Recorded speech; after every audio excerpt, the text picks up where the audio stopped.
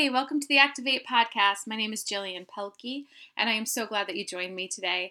We're going to take a look back today at a past pre-recorded sermon that was recorded at Kirkland Life Church on a Wednesday night, but I know that God has a plan for it to speak to your heart today, and I pray that He blesses you through it. God, we thank you for this moment in your presence. Lord, we thank you for your love for us, your salvation. We thank you for the gospel that's so rich. Lord, I thank you for meeting us here in worship. And God, I pray that as we keep this attitude of worship, that, Lord, you'll just continue to confirm things to our hearts. And God, I pray that you'd wash us by your word. Help us to see clearly what you're trying to say to us. Lord, we love you and we thank you. In Jesus' name, amen. Amen. Gracie, thank you so much. What an awesome presence of God in this place. Tonight we're going to continue the conversation that Pastor John started on Sunday when he started talking about forgiveness. And tonight we're going to talk about forgiveness, not just us forgiving other people, but us being honest enough with God to bring ourselves before him. And just like I mentioned at the beginning when we were talking about Matthew, and automatically I thought, I wouldn't have forgotten the bread. I wouldn't have done that. So many times God wants to just let us look at situations again and say, hey, is there some sort of unrepentance in your heart, or pride that you don't see, or something you don't see? So we're going to talk about forgiving other people, but then also bringing out the truth of who we are before God, because he wants to set us free and he wants to forgive us. Can you picture a teenager, maybe like a 16-year-old, saying, "You ruined my life"?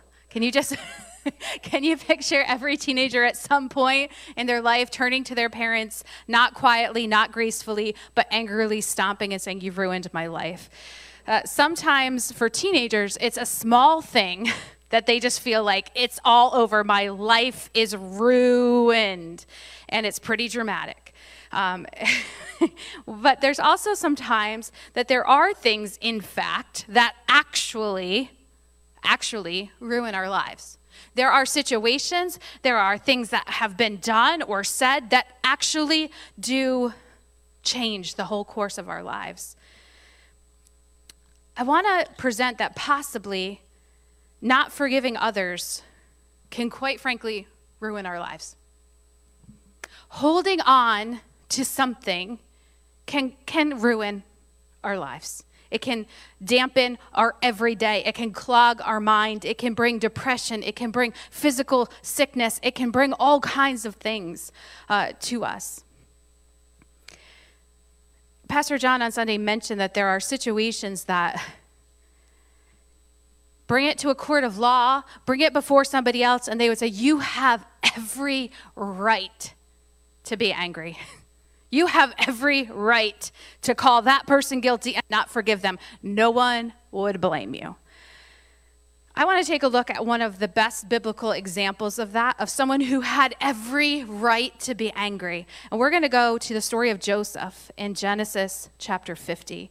And Joseph was one of many children. And I wish the Searsons were here tonight because they would be a good reference point of one of many children.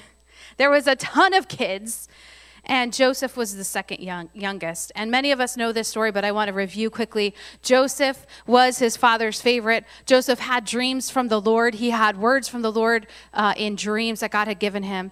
And one day Joseph goes to check on his brothers who are working, and they devise a plan, and they literally ruin his life. Not just a teenage, like, "Stomp my foot, you ruined my life, Mom, because I can't go to the movies." They really ruined his life. They took him and physically threw him in a pit in the ground, almost like a well where he couldn't get out.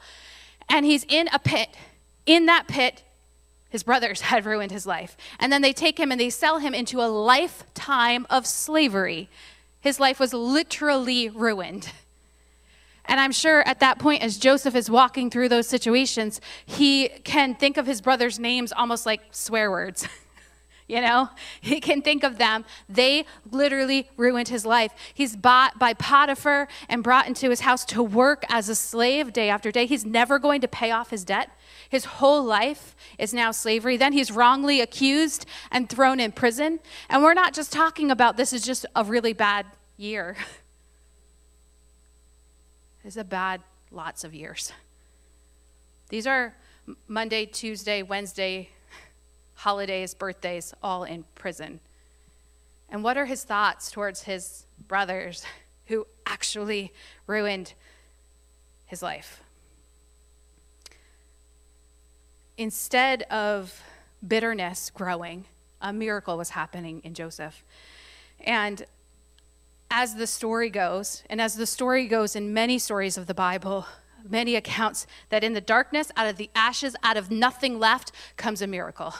We sing about it all the time with Jesus' death and the darkness of those days, and then Jesus comes to life. We look at people's lives like Ruth and Naomi, and things are ruined, and they're done, and everyone says, let's turn our backs, let's walk away, that story's over. The miracle keeps happening for the children of God, where things are brought back to life. And a miracle was happening in Joseph. So many of us know the story. Joseph is, in fact, this is all part of God's plan. And in fact, he's there, gets out of jail by listening to the Lord being used of God to interpret a dream. And then he's elevated right alongside the leader of Egypt, the Pharaoh of Egypt. He's second in command. And because of his wisdom given to him by God alone, and you can see his humility of knowing it's God, he is able to save the known world from famine. And so this is God's plan, even though for day after day, year after year, it seemed like his life was really never going to improve. God had a plan. And so Joseph stores up grain and food, and the people in Egypt are saved, but also the Israelites, the children of God, are saved as well. So Joseph's brothers come back, and his father comes back, and comes to Egypt, actually, and is living with Joseph. Now, Joseph's dad dies, and the brothers are a little afraid at this point because they think now that the dad has died, Joseph can come back and really take revenge because the dad's not there to protect them, kind of as that barrier. Now they feel like the real colors of Joseph are going to have to come out, and things are going to get bad. And we're going to pick up the story in Genesis 50, verses 15 through 21. Joseph, whose brothers have ruined his life, is now alone with his brothers. The dad is dead, and this is what they say to him. Genesis 50, verses 15. When Joseph's brothers saw that their father was dead, they said, "What if Joseph holds a grudge against us and pays us back for all the wrongs we did to him?" So they sent word to Joseph saying, "Your father left these instructions before he died." Now, most likely he didn't say these things. He might have said these things, but this is the brothers' ploy to get Joseph not to kill them. In verse 17, this is what you are to say to Joseph: "I ask you to forgive your brothers the sins and the wrongs they committed in treating you so badly." They did it. They were wrong. They treated him bad. They sinned against him. They ruined his life. They deserve to be thrown in jail themselves. They deserve to pay for what they did. So then it says, "Now please forgive the sins of the servant of the God of your father." When the message came to him, Joseph wept. Why did he weep? He wept because he thought, how is it that my brothers don't realize that I actually forgave them? Verse 18, his brothers then came and threw themselves down before him. "We are your slaves," they said. But Joseph said to them, "Don't be afraid. Am I in the place of God?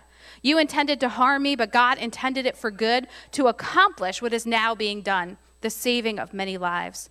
So then, don't be afraid. I will provide for you and your children." He reassured them and spoke kindly to them. "You ruined my life. Don't be afraid. I'll provide for you. You ruined my life. I'll provide for your children. You ruined my life, and now I'm going to reassure you. You ruined my life," and he's speaking kindly to them. Whew. No thanks. Let's jump over to Luke chapter 6. And we've mentioned this every Wednesday night, but it fits again. Luke chapter 6, 27 to 37. This is Jesus speaking. And he says very similar words that go right along with Joseph. once I can find Luke 6, we will read it. I know it's behind me, but it says this. I had a bookmark in there and everything. It says this. But to you who are listening, that's anyone online, anyone here tonight, Jesus saying, if you're listening, love your enemies. Do good to those who hate you. Bless those who curse you. Pray for those who mistreat you. If someone slaps you on one cheek, turn to them the other also. If someone takes your coat, don't withhold your shirt from them. Give to everyone who asks. And if anyone takes what belongs to you, do not demand it back. Do to others as you would have them do to you. Again, no thanks. But that's the message of the gospel. That's the message of forgiveness. To love our enemies. The problem is, if I love my enemies or if I forgive someone who wronged me, how is justice going to be done?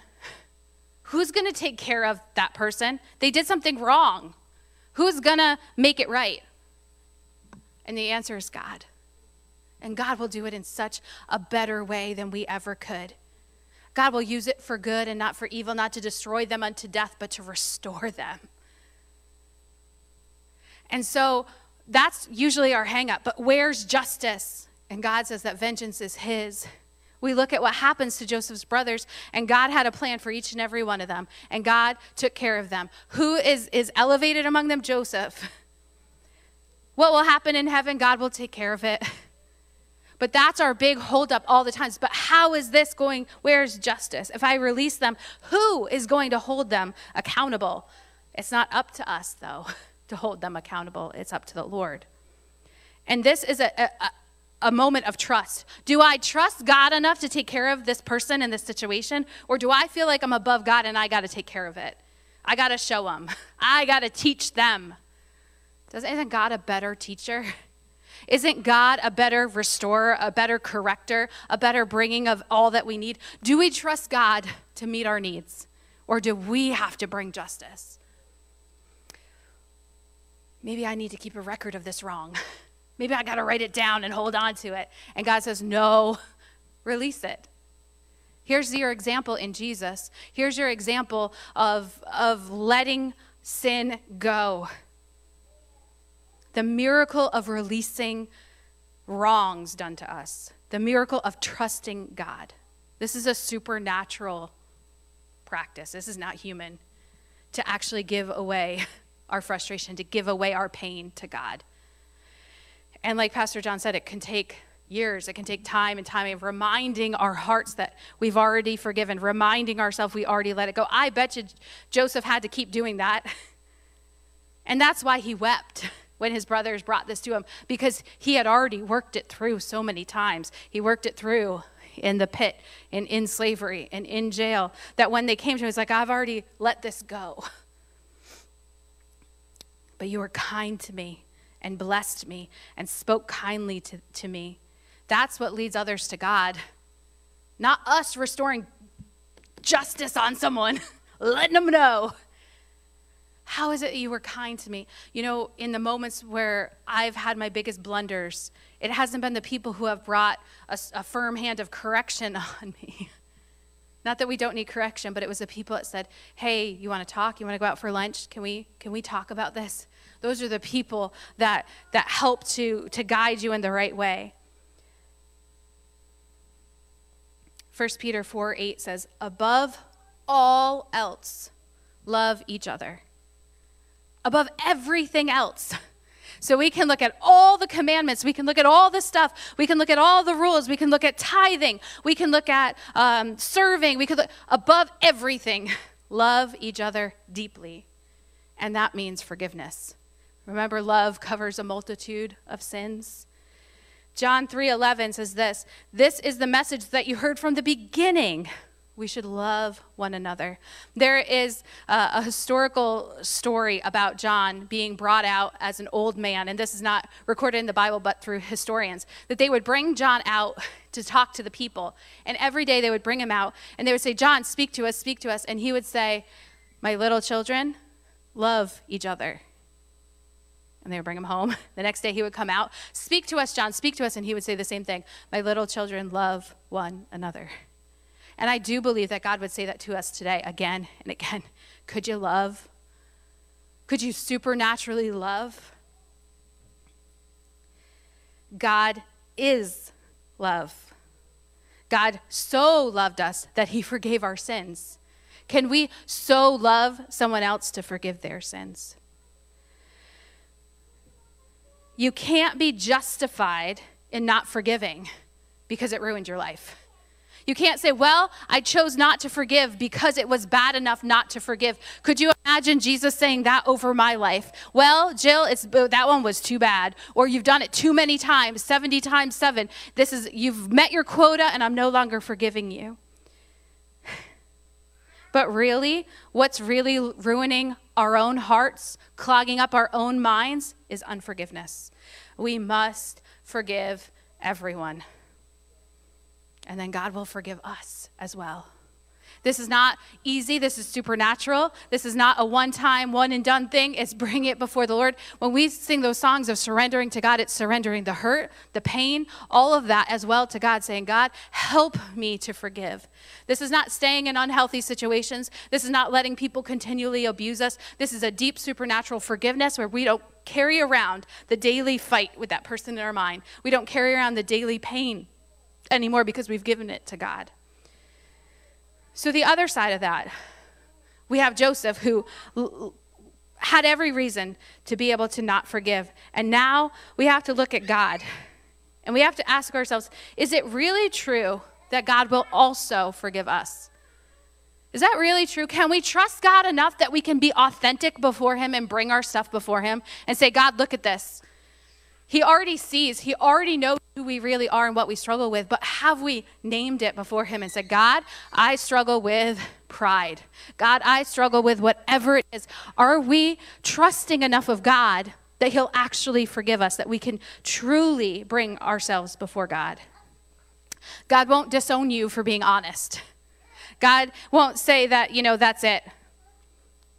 There's a quote from Ruth Haley Barton, a book that I just read by her, and it says, if you have not gotten to a place where we are quite certain that there's no catch, that there's no limit to the goodness of God's intentions or his power to carry them out, we will always hold ourselves back from being fully open to know the will of God. Is there a part of us that just thinks like, there's some little catch here? Like if I'm really honest, if God really saw me, and we know that he already does, right? But what if we named our stuff before God and said, God, I'm jealous of this person. God, this situation's too hard for me. My marriage is hard. My friendship is hard. What if we actually said it before God, named it so we could be healed? We look at the crippled person near the pool of Bethesda, and Jesus said, what is it that you want? Could you imagine God coming to you today and saying, what is it you want? I want to be healed. I want to walk. I want to see. I want to stop being jealous. I want to stop being angry. I want to stop hating my life. What if we were honest? God, I'm always irritated. He already sees it. But what if we can confess our sins to the Lord so that we can be healed and made well?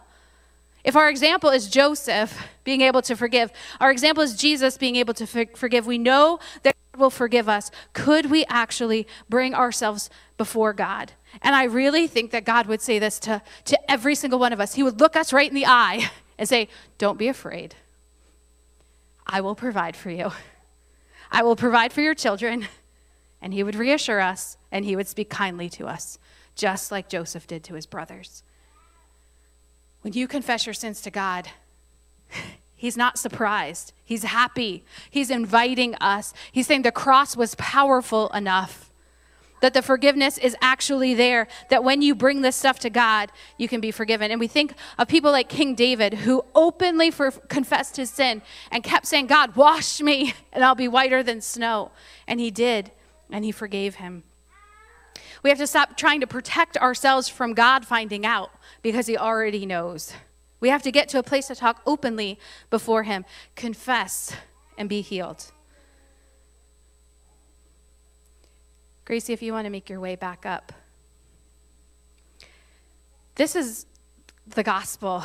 This is another angle of the gospel. If we were to look at another part of the gospel, it would just be this big word, forgiveness. God's forgiveness for us, but also our forgiveness towards other people. That's the gospel. That we could love each other, that God could love us. And we couldn't go over this too much. We couldn't talk about we could talk about forgiveness every Sunday for the next year, and it wouldn't be enough, because this is the crux of the gospel. If we can't forgive people, then we don't really understand how much we've been forgiven. And so during this next song, I want you to ask God to bring to mind anyone or anything that you haven't forgiven. Just ask God, is there anyone I have to forgive? Is there anyone? And maybe it'll be something you haven't thought of in a while. I remember a time being in Bible college and asking God that question. He brought to mind something that happened years and years ago, and I had to go to that person and ask forgiveness for something. God will bring people and things to your mind at just the right moment when you're able to, and that person's able to receive that forgiveness. And so during this time, ask God, is there anyone that I'm still holding on to? Because you know what? It's ruining your life to keep this unforgiveness. It really, really is. And then take some time to confess your sins to God so that you can be healed and whole. Like the man at the water, what is it you want? I want to be healed. I want to be set free from sin in my life. I want to be set free from anger and guilt and shame and all of this, but I first have to confess it to God.